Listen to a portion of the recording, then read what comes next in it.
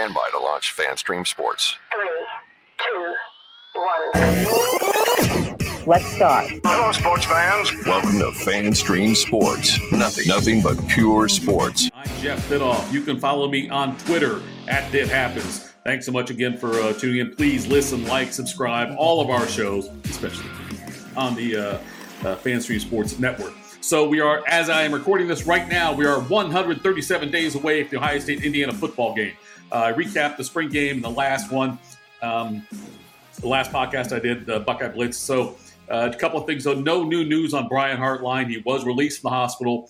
He has admitted that he was drinking when before the accident occurred with the ATV on his property.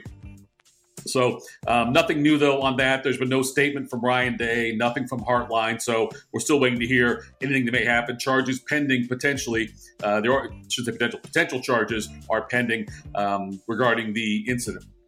Also, a couple of things real quick on football. They had a coaches meeting, a coaches clinic type thing last week at Ohio State. And it was all the living former coaches for Ohio State were there. Cooper, Urban Meyer, Dressel, and Ryan Day. I should say not all because Fickle wasn't there. He coached the one season as interim. Anyway, it was all moderated. Kirk Herbstreit was there. And so a lot of cool stuff came out of that, what the coaches were saying. But one of the interesting nuggets that I heard was Urban Meyer, famously went 7-0 against Michigan while at Ohio State. He said that he hired a coach, and the only job the coach had, specific job the coach had, that's all the coach had to do was watch Michigan. That devoted their entire job was just nothing but watching Michigan, which may explain why Ohio State went 7-0 during Urban's tenure. So the Buckeyes have lost the last two under Ryan Day. Hope to get that fixed this season when they play in Ann Arbor on that Saturday after Thanksgiving. Also going on at the same time was the celebration life for Demetrius Stanley, the former Buckeye great receiver, and was all over the media here in town, a host of a Buckeye pregame show, and also then on 97.1 The Fan for a long time as well. He passed away tragically recently, prostate cancer, a long battle with that, but that was also going on at the same time. I happened to attend the celebration of life and saw a lot of these former teammates there. Anthony Rothman hosted it and did a fantastic job. But it was a very cool celebration of life for Demetrius Stanley, gone way too soon. And again, passed away from prostate cancer, but truly missed here in the community. Did a lot of great things for the community off the football field. Okay, I want to go over to some basketball news now because the Ohio State team has added another transfer. Dale Bonner, who's from the Shaker Heights area in Ohio, he went to, I think, Fairmont State to start off his career, if I'm not mistaken. Then he went to Baylor. He's been at Baylor for a couple years now. He has a year of eligibility left. Last year, he averaged just under 5 points a game, just under 3 assists a game, and 1.5 steals. So the defense will help out. I don't think he's some huge he's not going to be a huge point producer for this team. He will be a role player on this squad. He averaged about 19 minutes a game with Baylor last year, 6'2", 170 pounds. But what that means now is that Ohio State is completely full on scholarships. Now, that can change with Bryce Sensabaugh if he decides to stay in the draft, which I totally believe he will. That would free up a scholarship because we're still waiting to hear what the decision is on Bronny James.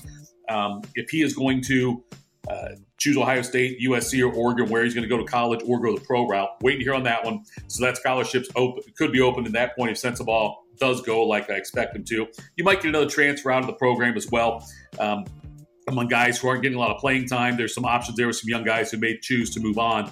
But they've already added Jamison Battle, the forward out of Minnesota. So right now, Bonner and Battle each have 1 year left. Tanner Holton has 1 year of eligibility left.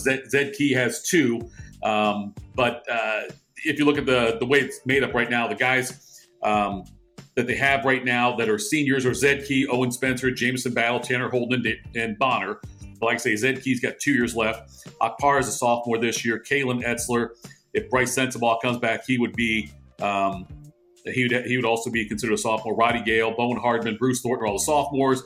And then incoming freshmen, Austin Parks, Devin Royal, Scotty Middleton, and Tayson Chapman. So those guys are the freshmen coming in. So that's how Ohio State, you get 15 scholarships, and that's where Ohio State, they're exactly at 15 right now. So, and they're still hosting, other transfers want to maybe potentially come to Ohio State.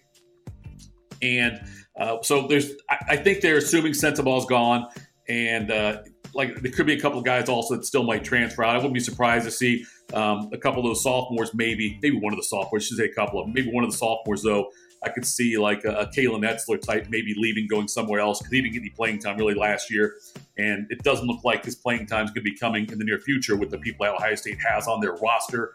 And they are, again, going to be there's some good seniors, good leadership on this team, experienced guys. Let's hope it translates into wins this year for Holtmann's team as they try to get back to the end this past season. So other news from Ohio State, the men's tennis team. We don't talk much about about a couple of other sports I'm going to mention right now, but I wanted to give them some kudos. The men's tennis team, they beat Penn State over the weekend. They are 24-2 overall, 7-0 in the Big Ten. On Friday, they will host Purdue, and on Sunday they'll host Indiana. Neither one of those teams have won a match yet in the Big Ten. So Ohio State, undefeated in the Big Ten, playing two teams this weekend coming up that have not won a match yet in the Big Ten. They're number 2 in the country. Amazing stat about Ohio State men's tennis. They are going for a 17th consecutive Big Ten title, and they can clinch it this weekend, depending on how they do against Purdue and Indiana. But 17th straight for them. That's a huge accomplishment for the men's tennis team. And again, ranked number 2 in the country. Also, men's volleyball. They are 20-9 on the season. They're home on Wednesday. They're in the semifinals of the Midwestern Intercollegiate Volleyball Tournament. They are the number 3 seed. They're taking on the 7th seed McKendree at 7 o'clock in the semifinals. Ohio State just beaten Lindenwood this past week, so they're now in the semifinals, hosting McKendree at 7 o'clock on Wednesday night. So, all right, that's it for today's Buckeye Blitz. Thank you for tuning in. Again, listen, like, subscribe. All the shows on the FanStream Sports channel here on DSP Media that powers that. Thank you so much. And go Buckeyes, and we will talk soon as we get more news on Heartline. I'll be sure to put something out about that. And also any other football news that comes out. If you hear any transfers, anybody going out, coming in, whatnot, we'll do all that right here on your Buckeye Blitz. Thanks again so much for tuning in.